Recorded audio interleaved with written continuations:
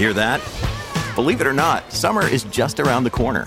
Luckily, Armor All, America's most trusted auto appearance brand, has what your car needs to get that perfect summer shine. Plus, now through May 31st, we'll give you $5 for every $20 you spend on Armor All products. That means car wash pods, protectant, tire shine, you name it. Find out how to get your $5 rebate at armorall.com. Armor All, less work, more clean. Terms apply.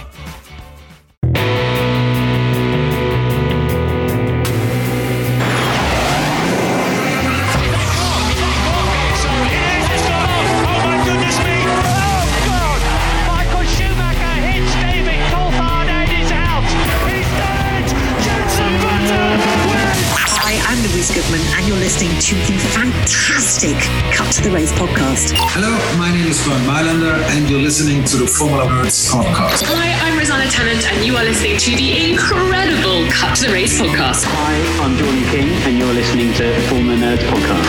Hi, I'm Crofty. You're listening to the Cut to the Race podcast. It's lights out, and away we go! Hello everybody, welcome back to the Cut to the Race News Roundup show, the weekly show covering the news, views and opinions from the F1 world, brought to you by the Formula Nerds news team. Jay and Charlotte are here once again. How are you guys? Good, mate. I'm good. I'm buzzing. I'm loving life. Yeah, super excited to be back. Looking forward to unpacking everything today. And we have a guest by the name of Andy. And just for a little bit of context here, I said that Bottas was definitely going to stay at Mercedes, and therefore, if Bottas doesn't stay at Mercedes, Andy can come on my podcast and laugh at me. But if Bottas left... Wait, what? You can't even remember the terms of a day. It was... You just wanted me to guest on your podcast, so you just gave a surefire way that I could be here to mock you, Dan. And so, you know, while this might not necessarily represent exactly how I feel, I am contractually obliged to do the following. So, Dan... For Bottas, now leaving Mercedes. Quick question before we start. Is Andy here for his sole purpose, just to laugh at you? Or yes, that is the only reason I'm here. Podcast? Okay. I could go on his podcast, Grand Prix podcast, available on all podcast platforms, if Bottas stayed at Mercedes, but he didn't. And then I went on his podcast anyway, just because I couldn't take losing. So now he's here, and he's going to join us for the Dutch Grand Prix race review, the news, and the Italian Grand Prix preview. There's a lot to talk about today. But let's start with the Dutch Grand Prix. It was all right. Could be better, could be worse. Do you know what I think, right? I think if that is going to be probably one of the worst races of the season, then that says a lot about how good 2021 has been as a season. Because if that's nearer the bottom end, we're sort of putting that probably was, the second worst race of the season after Monaco? Did you say? Yeah. Monaco's always the worst race of the season, always the worst. I think it was better than Spain. Better than Spain? I liked Spain. Yeah, Spain was good because of the strategy. I just think Mercedes got the strategy really, really wrong. I was surprised. I thought they would have kept Bottas out again for the second round of pit stops to try and have him back up. And I know the first time he got actually blitzed by Verstappen. Verstappen was literally past him on the bank corner. That's how early it was. So I'm surprised Mercedes didn't get it right. They're normally pretty sound with their strategy. But like I say, if that's one of the worst races of the season, then I think it says a lot about how good this season's been. We need to be grateful as Formula One fans. Yeah, no, I totally agree. I mean, it's a track where you can't overtake, which is probably why it's considered a pretty rubbish race. Obviously, if I'm honest, the fans completely made that. Like, that atmosphere was insane. Never seen anything like it. I'm intrigued if we are going back there next year. You know, if Max wins this year, the fans are going to lose it. So... yeah, it was great. Just no overtaking. Qualifying obviously was so important. So some people out of position, e.g. Perez, which is why, as Jay has written actually a great feature of why he shouldn't be driver of the day. Little plug there for you, Jay. Thanks. So that caused a lot of controversy on the internet. No, because I'm with Jay on this one, because he only did all these overtakes because he was rubbish on Saturday. And they had the best car on the grid. You know, Max showed their incredible pace. So, I mean, he still did some good moves. We have to admit that. But yeah, it wasn't the most exciting race, and I'm very excited for Monza. I was going to say, I agree with Charlotte that that atmosphere just looked insane. Made me feel like I wanted to be there. Looking into the crowd and seeing that sea of orange, it felt like I was on a night out in Essex. It was crazy and it was amazing. I'm really looking forward to going back there. To be fair, it being a dull race is a good reason why you should attend it, because you can get absolutely blathered the night before and then be nursing a hangover while the race is taking place and not worry so much about missing out. I'm just debating whether to put Jay's comment in or whether to edit it out. It's killed me. Have I just offended a whole county? Yeah, you literally have. That's every listener in Essex is gone now. For God's sake, Jay. To rewind very quickly. Practice was quite dramatic. We had a red flag in every session. We had Seb's engine, Lewis's engine, and then Sainz crashed at turn 3. Qualifying, Max got pole, Hamilton was second, Bottas was third. Fairly straightforward. Big block by Mazepin. I really need to actually put out a formal apology to our listeners about Antonio Giovinazzi, because, you know, for a few weeks now I've been saying he's forgettable, I can't see him moving forward, will he get a seat? And he completely showed me up that weekend. P7 in qualifying, like, that was incredible. That was so good. He completely blew me away. I felt really embarrassed. Just want to say sorry. Charlotte broke one of the commandments, thou shalt not doubt Jesus. I know. And now you're paying the price for it. I know. Oh, well. Jesus did very well on Saturday. Not so much on Sunday, but we'll get to that. Biggest incident of qualifying, I think, was Mazepin completely blocking Seb in the most obvious way he could possibly block Seb, which wasn't ideal, really, was it? Mazepin is Mazepin, and Mazepin shall never change, I think, as Charles Leclerc said. Yeah, it seems like there's a lot of tension going on in that house garage at the moment, so we'll get on to that for Sunday as well. Yeah, it's not great, is it? They're not doing great. But onto the race start. That went pretty smooth. Everyone got away fairly well, except George Russell, who nearly wiped out half the field at turn 2 or 3. He's a massive lock-up and nearly went into Alonso doing a Bottas, but he didn't. Dan speaking in spite there, isn't it? Yeah. No, he genuinely did. Proper salty, isn't he? It's just showing that he can fill that role for Mercedes going forward, you know? Just demonstrating for the new team owners. Yeah, true. Yeah, you know, at least Russell didn't hit anyone. I guess, you know, Bottas did that, but never mind. Sebastian Vettel had a spin. Nearly took out Valtteri Bottas when he spun on the hill. Can you actually imagine if Bottas retired because he just smashed into the side of Vettel? that'd have been pretty controversial. Do you think Mercedes would have made the announcement they had made? Spoiler alert. If Bottas DNF'd on Sunday. Screw this. He's out. George DNF'd and they made it. So I guess they would have made it if. But I guess, like, for George, it's good news. For Bottas, it's bad news. So would they want to add bad news? Him that double whammy, hit him with a DNF and, mate, you've been sacked? Or do you think they would have just gone, you know, we'll wait out till after Monza? No, I think they would have done it, to be honest. Well, Toto Wolff is heartless. Yeah, he is the Terminator himself. There was a bit of confusion between Lance Stroll and his race engineer as to what the pit confirm OK button was. Have you guys seen that on social media? Yeah, Brad. I pressed that, Brad. I mean, I would have thought the OK button would have just said OK on it. No, but it does. It says OK, and then next to it says pit confirm, and there's one other option. So it's obviously Brad Joyce, Lance's race engineer, just having a howler. Sorry, can I just say, Brad Joyce is the most mundane person I think I've ever had I was going to say the pleasure of hearing, but I guess the displeasure of hearing. He just sounds so dull, doesn't he? I mean, I'm sure he's a lovely man, but he's so monotone. And, I mean, when you're a race engineer, like, you do something really, really good. You go on the outside of someone at turn 8 at Istanbul, and he goes, great move. You don't want that. You want someone, you know, geeing you up, getting into you. Well, it was when Lance got pole, and he goes, well done, Lance, that's P1. It's like he may as well have just said P18. I mean, I know they can't get, like, really high. I know GP, Verstappen's engineer, he doesn't get overly hyped, or neither does Bono, but still, do you know what I mean? Like, show a bit of emotion. Sorry. Bring back Smedley. Bring back Rob Smedley. Yeah, that's what we need. I do miss Rob Smedley. Everyone misses Rob Smedley, even if they don't admit it. Everyone misses Rob Smedley. Finishing the whistle-stop tour of the Dutch Grand Prix, Valtteri Bottas at the end of the race went on a bit of a mad one, didn't he?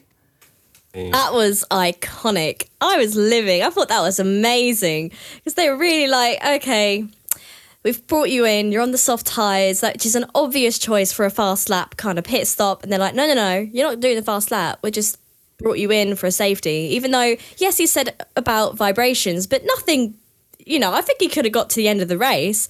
So he thought, you know what, I'm going to push for the first two sectors, got purple in both. And then they were, James, the head strategist, was like, hold the phone, slow down, can you stop this, abort? And Valtteri was like, okay, fine. But it was still like an FU kind of to them, being like, nah, screw it. Well, and he did still set the fastest lap, didn't he? He did. Yeah, he did. Because he sent it. So he basically just said, yeah, I'm just... How can you be joking around whilst doing 200 miles an hour on a racetrack? How do you have the capacity to joke around? I think he was bored because he'd had a really quiet race and he just wanted to actually push the car a little bit. So I think he planned to back off. In fact, he probably crossed the finishing line and went crap as soon as his dash lit up purple. So I don't think he meant to do it. To be fair, I'm pretty sure he did back off. Like, if you look at his throttle traces on the telemetry, he did back off before the line, but because the pace of the race was so slow... Yeah, he lost 1.5 seconds. He still literally obliterated the fastest lap, and then obviously Lewis obliterated it again. But yeah, can you actually imagine if Lewis didn't beat it, or there was like a yellow flag on the final lap? He only had one chance. Verstappen got a puncher, Silverstone 2020 vibes, and they messed it up because they pitted again. Anyway, it's all hypothetical. I mean, yeah, they pitted Bottas to get him out of the way of Hamilton, so Hamilton could pit for the fastest lap, really, didn't they? That's what they did. But he was so far behind. Like, I don't think that it still would have been an issue, if you know what I mean. Like, I think they still didn't need to pit him. There was actually kind of no need. Because he was Bottas. Far behind. Yeah. Well, I think what they were doing was they were worried that Perez might go for the fastest lap. And although Lewis had it at that point, if Perez did the fastest lap, they needed the gap so Lewis would have an opportunity to do it. So I think that's why they pitted Bottas, to give that window for Lewis. And then he accidentally went fastest lap and Perez was in no position to do it anyway. So they made a rod for their back again, but it's not the first time we've seen Mercedes do that. Suck it. Sorry. That's so true. Controversy. So Mercedes gonna Mercedes. That's all I'm gonna say. It's true. It's true. Because as we know, I was gonna say, sky is blue, water's wet, Bono, my tyres are gone. These are facts. Death, taxes and no tyres. There you go. He got 5 laps in before he started complaining about his tyres. 5! No, but see, that's what I love about Hamilton. It's the mind game. It's so much more than just, I'm going to beat you on track. It's, like all the best athletes in history, they all play amazing mind games. You think like Muhammad Ali, he was amazing in the mind games. Usain Bolt, calm, composed on the starting blocks. Do you know what I mean? It's crazy just how much these people will go to win. Look at Michael Schumacher. He was the master of, I was going to say a rude word then, he was the master of the mind games. But Max doesn't have a live feed from what Lewis is saying, so he won't be hearing that. But I'm sure GP's saying, oh, well, Lewis is Max knew. He was like, is Lewis complaining? And he's exactly, that's what it is. At this point, it's like, oh, there he goes again. Oh, it's the tyres, yeah. What do you reckon, 3 laps before he goes faster? Yeah. But does he Sorry, actually Charlotte, did have... I just steal your point? That was my point. But does he actually have time during the race to be cracking out this kind of banter? Because he was only, 3.5, 4 seconds in front. It wasn't like a 20-second lead, like something so far ahead for him to be going, oh, is he complaining again? Like, I found... He was fine. I just couldn't work it out. It was... I loved the comment. But, I just thought, really? Max and Red Bull had this weekend in hand, and I think, although it was nice that they were actually pushing, unlike the first couple of laps, Max didn't have anything to worry about, and he was just like, yeah, this is cool. If he starts going faster, I go faster. The only time there was even a moment where you go, ooh, this could get interesting, is when he came up to Bottas, and that lasted, what, half a lap? That was a feeble attempt by Bottas. No, it was 3 laps. See, this is what I mean, right? You call it a feeble attempt, but you don't take into account that Bottas's tyres were so old by that point. What was he meant to do? But I have to look at it and think, if that was Max, or he did well. He 3 laps. He held Max up, allowed Lewis to close right up, and then he let Lewis pass. He did. And now, what about Visto? He could. What if it was Alonso? And Alonso didn't want you to get by? I have to say, I do think Bottas bottled it a bit. Like, he tries so hard to defend, and then he's like, and makes a mistake, and then Max got by. He allowed Lewis to close up. He did perfect. He did. He did all right, but I have to think of it. And this is my thing with Bottas, because he's been at Merc for, 5 years now. He's never quite been in that bracket of the elite drivers. You know, you've got your Alonsos, your Hamiltons, your Schumachers. He's never just had that... What is it? That Varavoom, that... What the French say, that mean I don't streak. know what. Yeah, as the French say, I don't know what. Yeah, he hasn't got that in him, that killer instinct, that's what I'm looking for, that killer instinct in him that the others have. And I think that's what separates the good drivers from the very, very good drivers. Right, moving on. To run through the race result quickly, Verstappen won from Hamilton and Bottas. Gasly P4, that's a solid drive. What a beautiful man. I love him so much. He's so good. He's actually so good. He needs to get out. But I'll get onto that later. Charles Leclerc P5, decent. Alonso P6, Sainz P7, Perez P8. He made up some places from qualifying, but you can't call that a good weekend for Sergio, can you? Surely not. No, not at all. I know this was earlier, but you said about my Driver of the Day article. Go read it on fullness.com. It's really good. Sorry. I just want to say, because this is in the article as well, a man who wins Driver of the Day cannot be lapped by their teammate. How can they be lapped by their teammate and win Driver of the Day? I know Zandvoort's a short track.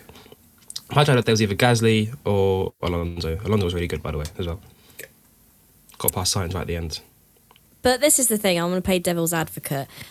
He was obviously voted Driver of the Day because he was the one who did the most on-track action. He did the most overtakes, and that is what the fans will most remember. Whereas we didn't really see Alonso, we didn't see Gasly. Gasly was just kind of going round, if you want to say. So from a fan point of view, from the televised action, all we could see is Perez. And yes, once again, he had the best car out there, so he should be able to do those overtakes. But it is a tricky track to overtake, and he did well in that, if you want to say. Why was there no interview with the Driver of the Day in the car? That's very true. I just realised that. Probably because it was just the Orange Army and probably because they realised that he didn't deserve it. What's the point? Yeah, well, right, maybe. The scam, man. The thing is, it's not just a scam, because this has happened twice before. It happened in Bahrain in the first week of the season. I mean, to be fair, he done all right there. I'll give him the benefit of the doubt because it was his Red Bull debut. But when Charles Leclerc done it, when he smashed into Gasly, I knew you were going to say that. Styria, smashed into Gasly, overtook a few people when it was a very good Ferrari car, and everyone's going crazy for him. Don't call it Driver of the Day, call it Best Overtaker, call it, I don't know, Entertainer of the Day. But Driver of the Day, it needs to be changed. Ran over. All right. Thank you for that. Esteban Ocon P9, Lando Norris P10. That's weak for Lando. Difficult day for McLaren. I did actually speak to Andreas Seidel after the race, and he wasn't too happy. He seemed like... Sorry, I just wanted to throw that out there. Yeah, sorry. Flexing. Little humble brag there. Yeah. Little flex there for you guys, Speak to me and Andreas, team boss. We tight. Yeah, man, we go way back, me and Andreas. No, I spoke to him and he wasn't too happy with the pace with the McLaren. I think they were a bit perplexed about why they were so slow this weekend. But in general, I think Lando did well considering he went longer on the tyre because he was on the medium to start with compared to Daniel on the softs. So he did well to kind of make a few places, but then obviously Perez got him and just couldn't do that much. I think he said he was catching up to Ocon towards the end, but obviously ran out of laps. They did throw Ricciardo under the bus, didn't they? They made him back up just so Lando could catch up to the field, and then they obviously swapped them round. Yeah, but I think Daniel was just struggling though compared to Lando. If he had clean air and things, I think he had a bit more pace. I think that was the only reason, because I didn't even think they were going to switch them around. And then I just noticed on the times and the positions on track, I was like, oh, Lando's in front. So yeah, it's a tough one. Favouritism at McLaren. Danny Rick P11, Lance Stroll P12. Who's this? Oh, Sebastian Vettel P13. I couldn't read my own writing there. Sebastian Vettel P13 had that spin, as we mentioned. Giovinazzi P14. Oh, I'm gutted for him. I would have actually loved to see him get some points this weekend. He's only got 1 point all season, which is kind of crazy to think because he's actually pretty handy. But I don't know. I feel like we're seeing the beginning of the end for Jesus. It's feeling like Good Friday. Yeah. So yeah, just going back on my comments earlier, apologies for the Saturday performance of Giovinazzi, but yeah, I'm not apologising for Sunday. Soz. I feel a puncture. Yeah, he had a puncture. He did have a puncture, so... Yeah, but he still lost all those places on the opening lap.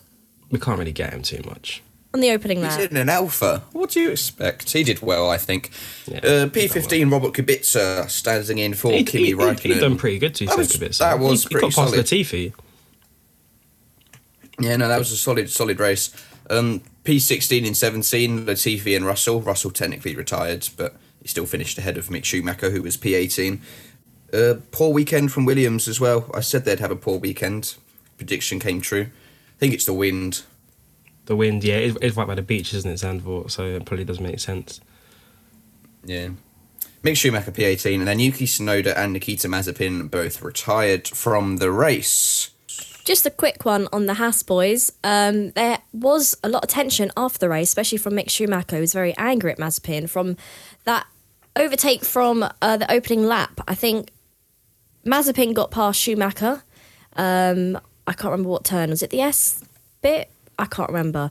And then he was trying to get back on the straight, and Mazepin kind of closed the door, almost shoving him into the pit wall kind of thing. That could have been a horrifying accident. It could have been. He nearly went down the pit lane. Yeah, it was proper bad, to be fair, and it was a bit, because he proper jolted to the side, really shoving Mick Schumacher almost into the wall. So wasn't there contact though? Because Mick had to change his wing. That's true. There was front wing damage. Apparently.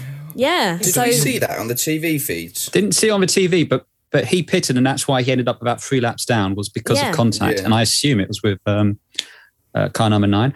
Funny how silent Gunter's been both this season, given how vocal he is in previous years about his 2 drivers. Can't imagine why. He's getting paid a big dollar. Yeah. Getting paid big dollar. Money. I was going to say, Drive to Survive this season is going to be, when we get to the Gunter episode, goes, I have been asked to read the following statement. We both did good. I'm not going to get involved in Russian politics because I value my life.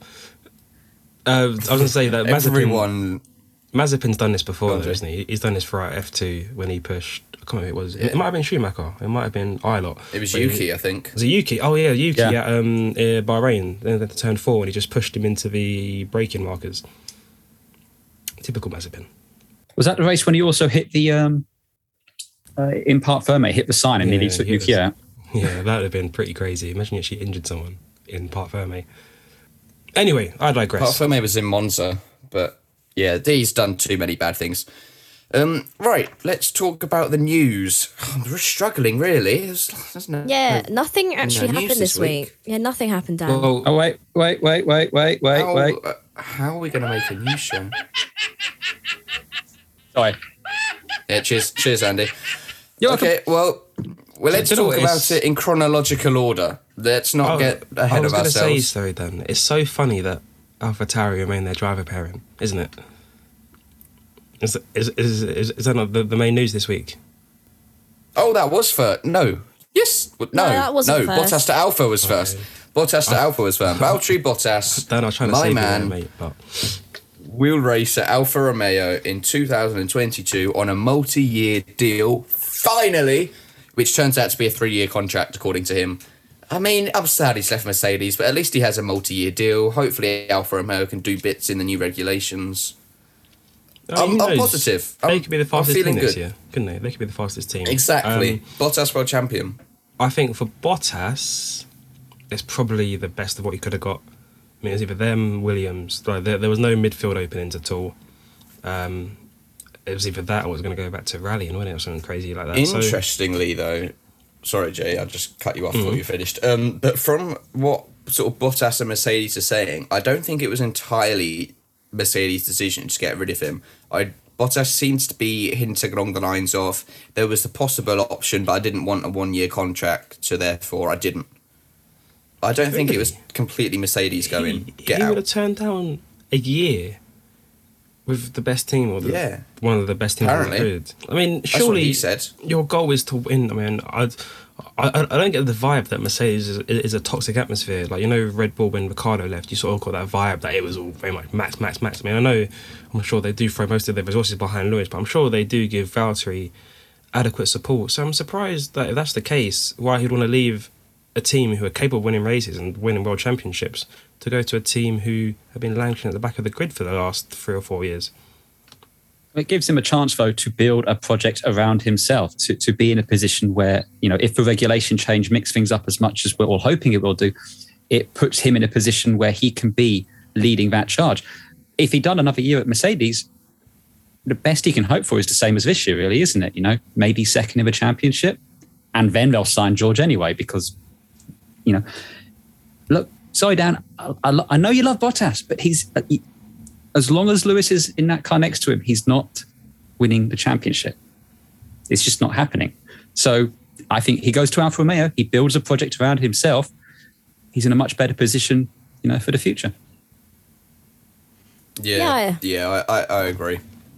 I kind of second what everyone else has said, basically. I think it'll be quite good for him to see, like, test him and actually see almost what he's made of, in a way, you know, actually cut through the field, because potentially, say, if they are in the same position they are this year, they won't be at the front of the grid every race, you know, battling for pole and wins and things like that. So he'll have to perform these overtakes and really push the car, and I think we'll be able to see more of what he's made of. So, and I think for a multi-year deal, like Dan said the other day, I think that is actually really good for him.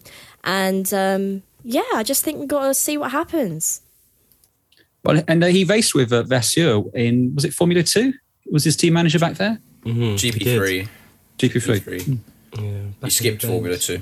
It's interesting because I think we'll get to see how good Bottas is. I think it's very hard to compare him when you're racing against Lewis Hamilton, because literally everyone on this planet is going to look like a mere mortal to Lewis Hamilton. So it'll be interesting to see, because back in his Williams days, where he was very, very good, he was constantly beating Massa.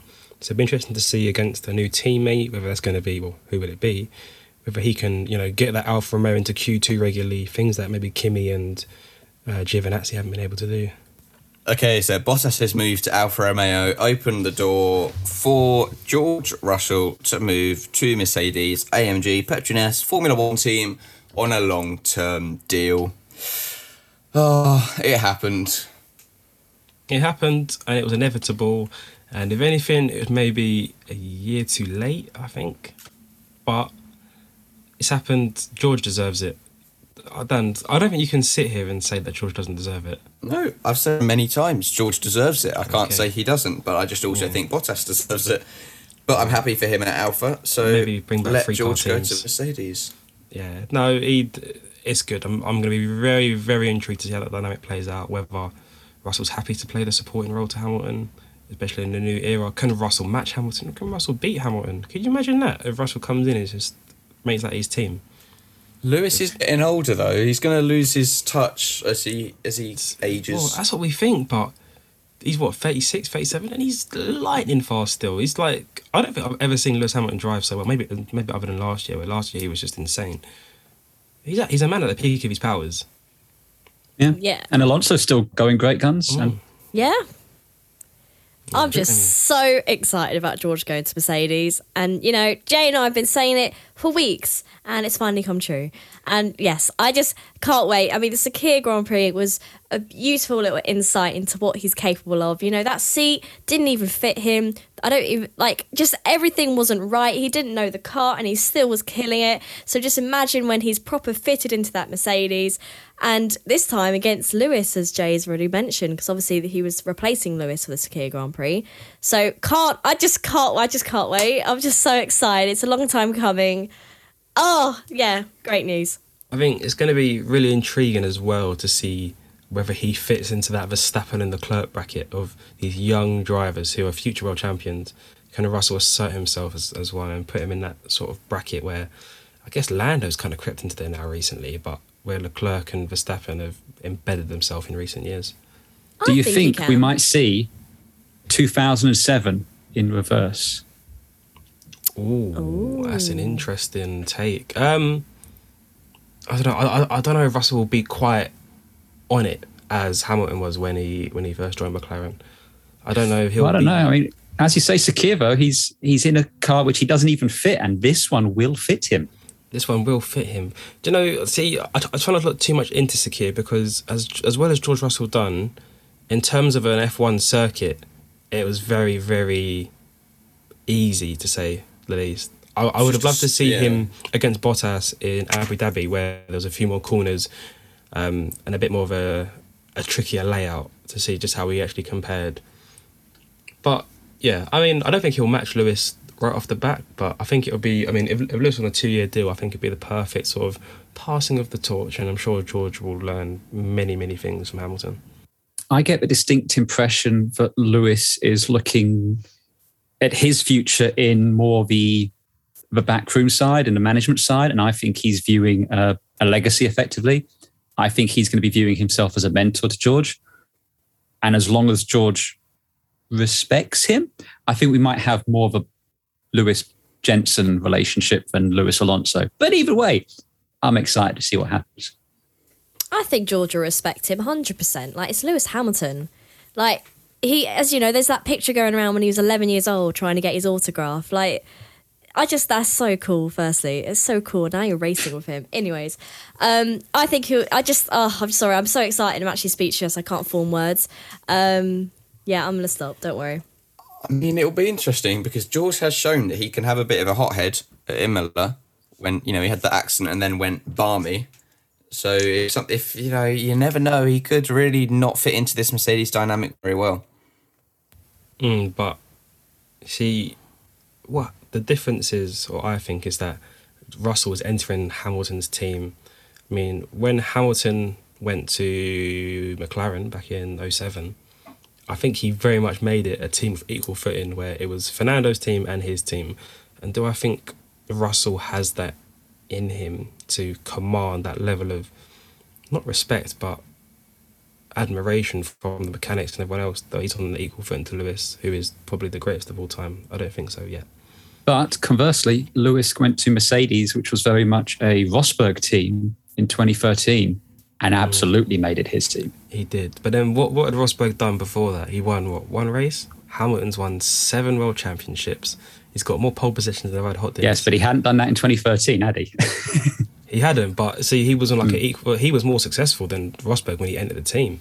Whereas Russell, I mean, he's got a few points to his name. I know he's been driving a Williams, but I don't know if he can just come in and make that his own team like Hamilton did back in the day. But we'll see. It'll be interesting. I'm just stirring it up because the last thing I want is a repeat of the Bottas-Lewis dynamic where it's just, Lewis runs off into the distance and he's just got a obedient tail gunner. I want a little bit of friction. I want some excitement. I do think George will be able to push Hamilton because he's so hungry for this. This has been a long time coming, and I don't think he'll have it that easy. Obviously, there's going to be a bit of time to adjust to the car, and obviously there's new regulation changes, so that adds another dynamic to it. But I think with the youth versus more of like he's not old, but the age of experience. You're killing me. No, he's definitely not the experience, exactly. It will be interesting to see how that plays out, but I think Ham will have it, he won't have it that easy. Dan, before you move on, I'll ask you one question. As a Bottas fan, so let's say next season, Mercedes are the team to beat again, they're the quickest car by a country mile. Do you think Russell will be able to get as close to Hamilton as Bottas has done? And by that, I mean, will Hamilton win the championship in the USA, Mexico? Or can Russell push him a bit more? If Mercedes are totally dominant and Red Bull are out of the question. Yeah, if it's sort of like 2018 vibes. No, I reckon it'll be the same. Because Hamilton just finds a way. Like even in 2019 when Bottas was doing amazingly, Hamilton still found a way to win it in the US. A race which Bottas won as well. So no, I can't see Russell posing a championship struggle in the first season. From then on, who knows? But before this Mercedes announcement came, AlphaTauri tried to steal the limelight by announcing that Pierre and Yuki will continue into 2022. I mean, that's great for them with Pierre. Yuki's a bit of a gamble, I think. That's what I was thinking. I know there's been some rumours coming out from Mr. Helmut Marko about whether they're going to keep Yuki. Do you know what, right? I think it would have been unfair to get rid of Tsunoda so quickly. He's so young. He's literally, he's 21, 22? So to get rid of Tsunoda so early on, I mean, he's shown flashes of his talent. He just hasn't been consistent enough. So I think it'd be unfair not to give him another year. As for Gasly, it's frustrating for Gasly because I think he's outgrown that car. He's outperforming that car consistently. P4 again at Zandvoort. But where does he go? He's sort of stuck between a rock and a hard place, and that gap is AlphaTauri. Yeah, I think that's what we've said like in the previous podcast, is just that there is nowhere kind of for Pierre to progress, especially Sergio Perez was announced to be joining Max again in Red Bull for the following year. So that was out of the question. Alpine were out of the question. So AlphaTauri was the safest option. And obviously he is performing ridiculously well in that car. So it was a safe option. And I think after next year, he needs a different team or a progression because he is so much better than an AlphaTauri. And as for Yuki, it's interesting because obviously last weekend he said it was 50-50. But like Jay said, I think it was too soon to get rid of him. You know, he's not that bad. And I think he's part of Red Bull's plan for the future. They're looking into the long term with Yuki. So, yeah, I think it's interesting to see how he fits in next year after, 1 year under his belt. So it's interesting with Yuki because obviously Honda are dropping out. There isn't that need anymore to have a Japanese driver. There's no sort of influence from that part of the world. So it'd be interesting to see after next year whether AlphaTauri, they opt for maybe Liam Lawson or maybe another one of their junior drivers, Jehan Daruvula. Be interesting to see that one. Big competition in F2. It's true. AlphaTauri having a strong season this year, so if Yuki can improve, surely the only way is up for them next year. Nicholas Latifi is remaining at Williams. I'm glad. I think a lot of people kind of saw that one come in. But Alex Albon is moving to Williams for 2022. I hate to be that guy, but I'm worried for Albon. You love to be that guy. I'm worried for Albon. If he gets beaten by Latifi, that is game over for Albon. Yeah, I think if he does, then it is game over. I was actually I wasn't surprised, but I wasn't 100% certain whether Williams would keep Latifi because they don't need that financial back anymore with their new owner. So I wasn't too sure whether they were going to just go completely new driver lineup, but they've opted for him. Latifi's upped his game recently, to be fair, as well. But Albon, I don't know, it surprises me, obviously, because he's a Red Bull, he was a Red Bull driver until this announcement, that Mercedes opted, or didn't opt, but Williams opted to put a Red Bull driver in when obviously they're very close links to Mercedes. I thought it would have been another man, who I'm sure we'll mention soon. But, I mean, I think Albon did deserve another shot in F1. The way he was dropped was unceremonious, so I'm happy to see him back. And it'll be interesting to see how he does against Nicholas. I don't think it was unceremonious. He had a season to prove himself, and he didn't.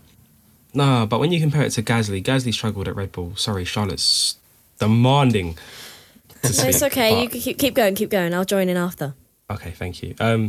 Yeah, like Gasly, he went to Red Bull. I know he got a bit longer. I mean, Albon got a bit longer at Red Bull compared to Gasly, but he did get a chance at AlphaTauri. I thought that's what they would do. I thought they'd send him to AlphaTauri, send him back to develop. Look at Gasly now. Gasly's an amazing Frenchman. So it'll be interesting to see how he copes at Williams. Yeah, I'm just really happy that Albon's back in F1. As it's already been said, I don't think he was given enough of a chance, especially in that Red Bull against Max. Like, since Ricciardo, no one's been able to match Max. And I just think for them to have completely dropped Albon from Formula One was unfair when, his fellow rookie friends Lando Norris and George Russell have still been able to keep improving and getting better. We've seen this year, both of them have been doing amazing. So I think it's amazing and really good that Albon's back. It'll be interesting to see what he can do from further back in the field with Williams, if we're going by what's, the last few years. Obviously, they have been doing better this year. And yeah, I just think it's a really good opportunity. And then that way, it's not a Red Bull programme and it gives him new avenues. Because I did think that they should have put him in the AlphaTauri with Gasly. That would have been so spicy if that was the case this year. So yeah, I'm very happy getting there, Albon. Yeah, 100%. It's let's face it, Red Bull is there to service one thing and one thing alone. It's to ensure Max Verstappen becomes a world champion. And they will sacrifice every young driver in their driver program to ensure that is the case. And we've seen that time and time again. I mean, that's why Ricciardo left. They make a car that Max can drive and drives well. And Max is a unique talent. And we don't really see this so much in Formula One, but in MotoGP, you see riders like Casey Stoner and Marc Marquez, back in the day, Valentino Rossi, who could ride around bikes that no one else could ride. And Max is like that with the Red Bull.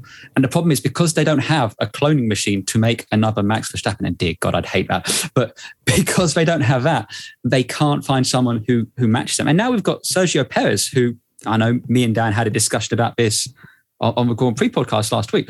But, he's an established driver who has proven a good, solid point scorer. They've put him into that Red Bull and he's kind of been nowhere. And, I think getting away from Red Bull has done every driver who's left Red Bull a world of good. I mean, I couldn't stand Sebastian Vettel between 2010 and 2013, just his attitude. But ever since he left there, it's been a revelation and I love him. And I expect Albon will do great things as well. I gather they still have an option on him, though. Maybe it's dibs if he leaves or something like that. But yeah, I think it is something like if you leave Williams, we get first dibs as to where first you end up next. Yeah, but I mean, this is something we were saying, Dan, the other day. It's as if Red Bull really wanted to put Albon into a car. They've got 4 seats. There's 4 seats there. And they ain't shy about dropping drivers in the middle of a season. So... Yeah, that's what I mean. I've no sympathy with Christian Horner at all, saying that Toto Wolff shouldn't block it and we want Albon to stay with Red Bull but race at Williams. I'm like, you've got 4 seats of your own. You just want to have those. I mean, yeah, let's be real. Christian Horner would never let a Mercedes driver race at AlphaTauri, really. No. So, you know what I mean? Not in a million years. Oh, man. Yeah. He just loves to stir the Sorry, he loves to stir the stuff. Dan, that's extra editing for you there, mate. Damn it. There's 1 seat left at Alfa Romeo, which seems to be the biggest talking point for the rest of the year now. Nick de Vries, Antonio Giovinazzi, Guan Yu Zhou or Callum Ilott or Turple Chair. Who's going to get that seat? Just very quick before Jay jumps in, I think we all know who Jay would like. I think Turple Chair. Oh, right, okay, cool, nice. No, I'm joking. Of course it's not plot twist. I think it's a Nick de Vries, no? But say I think he's going to say what you got to say, and then I will input later. Well, for the second seat, I really am unsure. I do suspect it will be Antonio Giovinazzi, which, you know what? I want him to get that seat so he can prove me wrong. I want him to show that he is amazing, he can progress, and he can, I'm intrigued to see what he could do against Bottas as well, actually. That'd be interesting. But I would love Nick de Vries. I just don't think it's likely. I don't know what's the deal with the Ferrari Mercedes engine thing, if anyone knows about that. No? Okay. And with Mercedes EQ team leaving Formula E in 2022, I think they would love to keep Nick de Vries then, and then maybe that gives him the option for a seat in Formula One the following year. So honestly, I'm not sure. But then maybe they could put a young talent in like Théo Pourchaire, but I just don't know if it's too soon. So yeah, not really a solid answer from me. Okay, I'll go. Well, I mean, if we're going to weigh up all of the options, right? Look, I mean, I'll just say now, I would love to see Nick de Vries get a chance, but... No, really? Yeah, what a surprise. But the thing for me is that I think his chance was at Williams because they're a Mercedes customer team. He's a Mercedes driver. I think that was where his chance lay. And I don't know, looking at it, I feel like Mercedes have let him down. They've let him down big time because I think Toto Wolff could have easily got de Vries in that seat if he really wanted to. But I think he's let his man down there. I don't know why. I don't know whether they want to keep him in Formula E for another season. But de Vries is getting old now. He's going to be 27 this time next year. So is he going to... It's such an old age to get into Formula One. So I don't know. It's nervous. It's not nervous. It's worrying times for de Vries, I think. And then when I look at the other options, Fred Vasseur, obviously the principal at Alfa Romeo, he did say that they don't want a rookie which does eliminate a lot of the options. So that eliminates probably Théo Pourchaire, that eliminates Callum Ilott, eliminates Guan Yu Zhou, eliminates Nick de Vries, and it only really leaves 2 people. Nico Hülkenberg, who's very much a dark horse now, and do they just keep Giovinazzi? So there's that. And also that I'm pretty sure Ferrari control this seat. So I'd be very surprised if Zhou gets in, because Ferrari, like, that is part of their contractual obligation of having a power unit, a bit like they control one seat at Haas, which is being occupied by Mick Schumacher currently. They control it, so I can only realistically see it being Giovinazzi again, Callum Ilott, or, I mean, Théo Pourchaire isn't even a Ferrari driver because he's a Sauber driver. So, I mean, I guess I can't really see it being anyone else than Giovinazzi. I think I heard somewhere that Ferrari now don't control that seat. I'm sure I read that somewhere. But for what it's worth, the media reports from the people at F1 seem to say that Guan Yu Zhou is the front runner for that seat. And I think that is, 1, because of his talent, but 2, because he brings an awful lot of money. A lot of money. Wasn't it like £30 million? 30 million euros. Something crazy. So I wouldn't be at all surprised to see Guan Yu Zhou there. That does leave a big question for Oscar Piastri as to where does he go, because he's currently leading the F2 championship, which is on this weekend at Monza. But yeah, I'd say no one knows, do they? No one knows. It could be literally anyone. This seat is very secretive. John, I think this is, for the first time in quite a while, there's so many names, and so many good names as well, so many very talented drivers, all going for one seat. And it's going to be fascinating to see how this all pans out. Yeah, I think Andy, this... who do you want there? Oh, sorry, Charlotte. I was just going to say, this announcement, I think, is the actual only announcement that will be the shock. Whereas, Bottas, oh, we knew that. Russell, oh, okay. Even Albon, we were like, oh, okay. So, yeah, I really don't know. I feel bad for Callum Ilott, though, I have to say. I do feel bad. I do think he deserves and deserves... He's been forgotten, isn't he? Yeah, he came runners-up in F2 last year, and now I just think that's it. He's missed the opportunity. If he doesn't get it this year, I don't know when he will. Well, he's an IndyCar. He's an IndyCar this weekend, so maybe that's a telltale sign of his future. It's crazy with Ilott, because last year it was Giovinazzi or Ilott for the Alfa Romeo seat, and he was the front runner, and it seemed like he was just going to be the next man they put in. He would replace Kimi if Kimi retired. But now, he's sort of just F1's forgotten man, and it doesn't look like there's any sort of future for him. Maybe he'll go down the De Vries route, go away for a couple of years, and then re-emerge as a prospect. I don't think it'll be De Vries, because from what I gather, Mercedes is still sponsoring the Formula E team next year. And I think they probably want to keep him in place there, maybe defend the champion, maybe defend the title. And as you say, he's getting on a little bit. So I don't think we'll do that. My tinfoil hat theory, though, if I was to doff my tinfoil hat, I can see Mick Schumacher getting the seat, because he's not happy at Haas. I don't think his people are happy with him at Haas. I don't really think Ferrari are particularly happy with him at Haas. And as we've all said, Daddy Mazepin is controlling the checkbook over at Haas. So I wouldn't be surprised at all if he was to be put into that other seat. That's completely shocked me, because I thought it's a done deal. Like, even F1 posted 2022 driver lineup, and it shows Mick Schumacher at Haas and Mazepin. So do you think they would do like a little switcheroo? Like, oh no, he's gone there and someone else is now going Haas? It would be no stranger than when they swapped Gasly and Albon around back at Red Bull back in the day. I know it's a little bit different because it's not entirely owned by the same people, but Mick Schumacher as a name, as a legacy, has a lot of media attention and a lot of people focusing on him. And if it wasn't for the fact that his teammate was bankrolling the team, I could easily see that they'd have dropped him like a hot potato a long time ago. They can't do that, though. And since Mick Schumacher isn't a Haas driver, he's a Ferrari driver, I think Ferrari would be very interested to say, we want to develop that talent.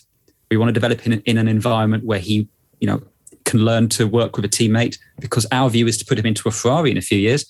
So, yeah, I'm just going to out of Haas and stick him in the Alfa Romeo. And it's one step closer to that Ferrari seat. He'd been an Italian, well, it's a Swiss team, but it's an Italian marque.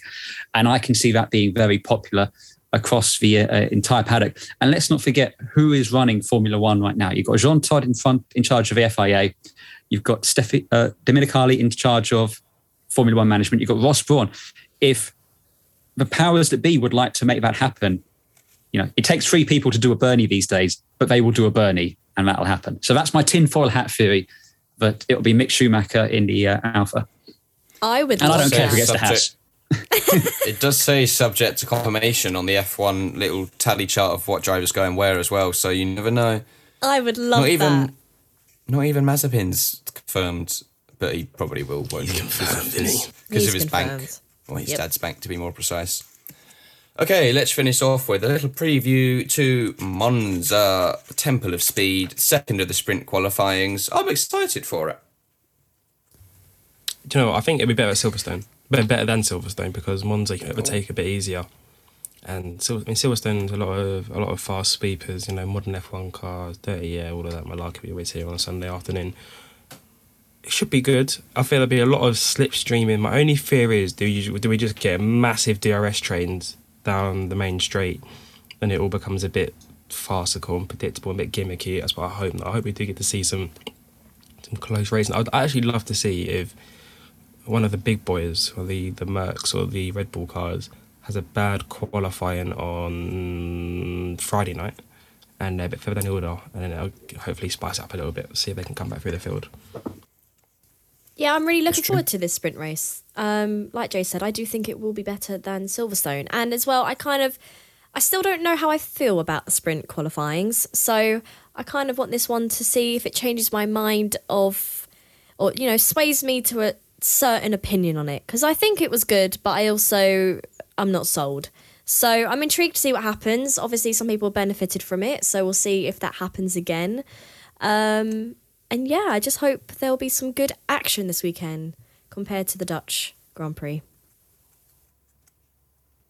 Well, Monza, for me, always gives you one of 2 races. It's either a mega exciting, I have no idea what's going to happen, like we got last year, or it's a little bit of a snooze fest.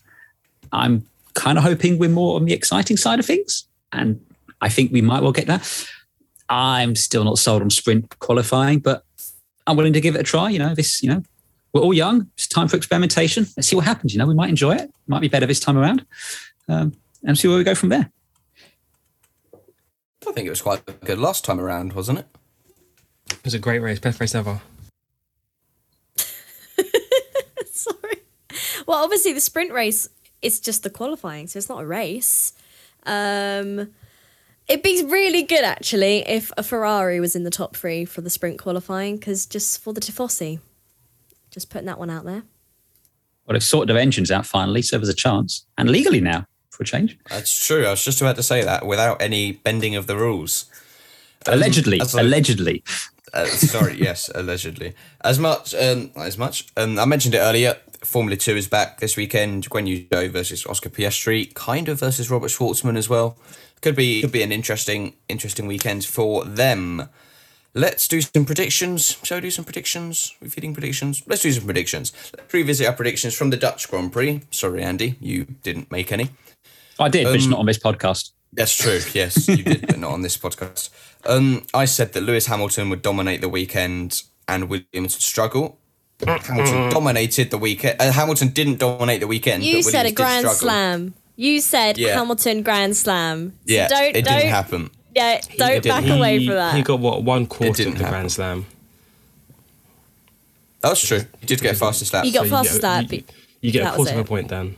I also said Williams would struggle, but that wasn't part of the prediction. I was right in that element. All right, Jay, what did you predict? I said that they'd crash Hamilton and Verstappen, Silverstone-esque. So you didn't. I also said that Lance Stroll would DNF, but he didn't. So I got everything wrong, pretty much. Charlotte? So I said that Daniel Ricciardo would finish in P5, which, alas, that was also wrong. He finished P11. But we move. Not a good week for us. Not a good week for us at all. I don't think we've had one good week, in fairness, Dan. No. I don't think any of us have got one right. We're making bold predictions. They have to be bold. They can't be boring. It has to be bold. So we shouldn't get them right. And if we do, we're just good. Let's make one bold prediction for the Italian Grand Prix weekend. Who wants to kick it off? I'm going to go bold. I'll say Mick Schumacher in the points. Ooh. Hello. That is bold. That is. I'm not sure if it will happen, but yeah. Well, you never know. If anything crazy happens, last year it was mad. People who were definitely, not going to be in in title contention for winning, e.g. Gasly, he won. Lance Stroll was third. Carlos Sainz was second. Anything could happen. It could. Charlotte, what are you going for? I don't know if this is bold enough for you guys, but I want to say a Ferrari in the top 3. No, that was mine. Damn it. Unlucky. Oh, now I've got to think of another one. Yay! If you say which Ferrari, we'll give it to you. Really? Pick a driver. Do I have to? Yes, because I was going Carlos Sainz, but now you've stolen it. So this is what I was maybe thinking. Oh, I'm scared though, because I know now it's going to be the opposite driver and you won't give it to me. Just out of spite. Okay, I'm going to go with Charles Leclerc, top 3. Oh! Ooh. Okay. It's kidding me now. I was going to go for Carlos Sainz on the podium, but I now can't. So I think I'm going to go for Nicholas Latifi points. Is that bold enough? Yeah, I'll take that. That's pretty good. Okay, cool. I'm going to go for Nicholas Latifi points. Andy, you may as well make one while you're here. Oh, well, while I'm here, and it will have no consequence on anything whatsoever, I will go with Robert Kubica points. Nice. I forgot he was racing.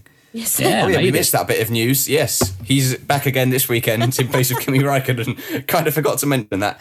I'm sad that Kimi misses his final Monza. Yeah, that's such a shame. Ferrari connections. Oh well. There's always. There's always next year, but it's not next year. Yeah, it's not next year. This is a problem.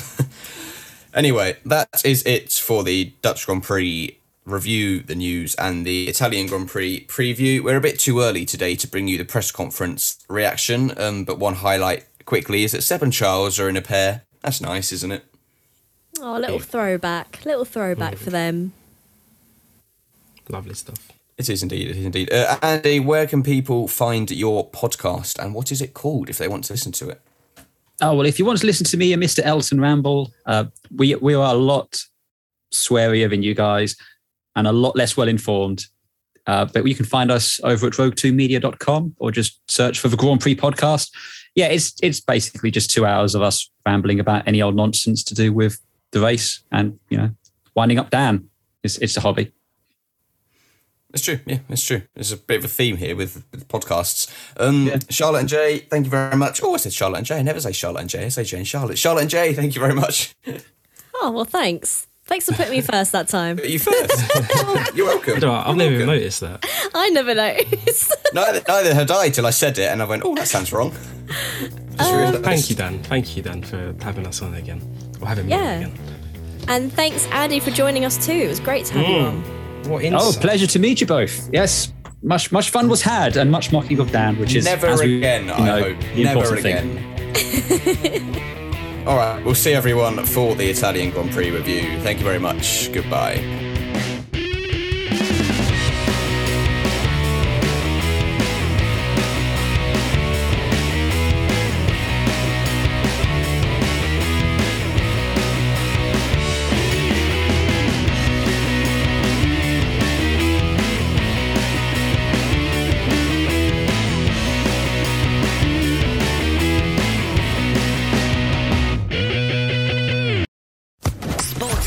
Podcast Network.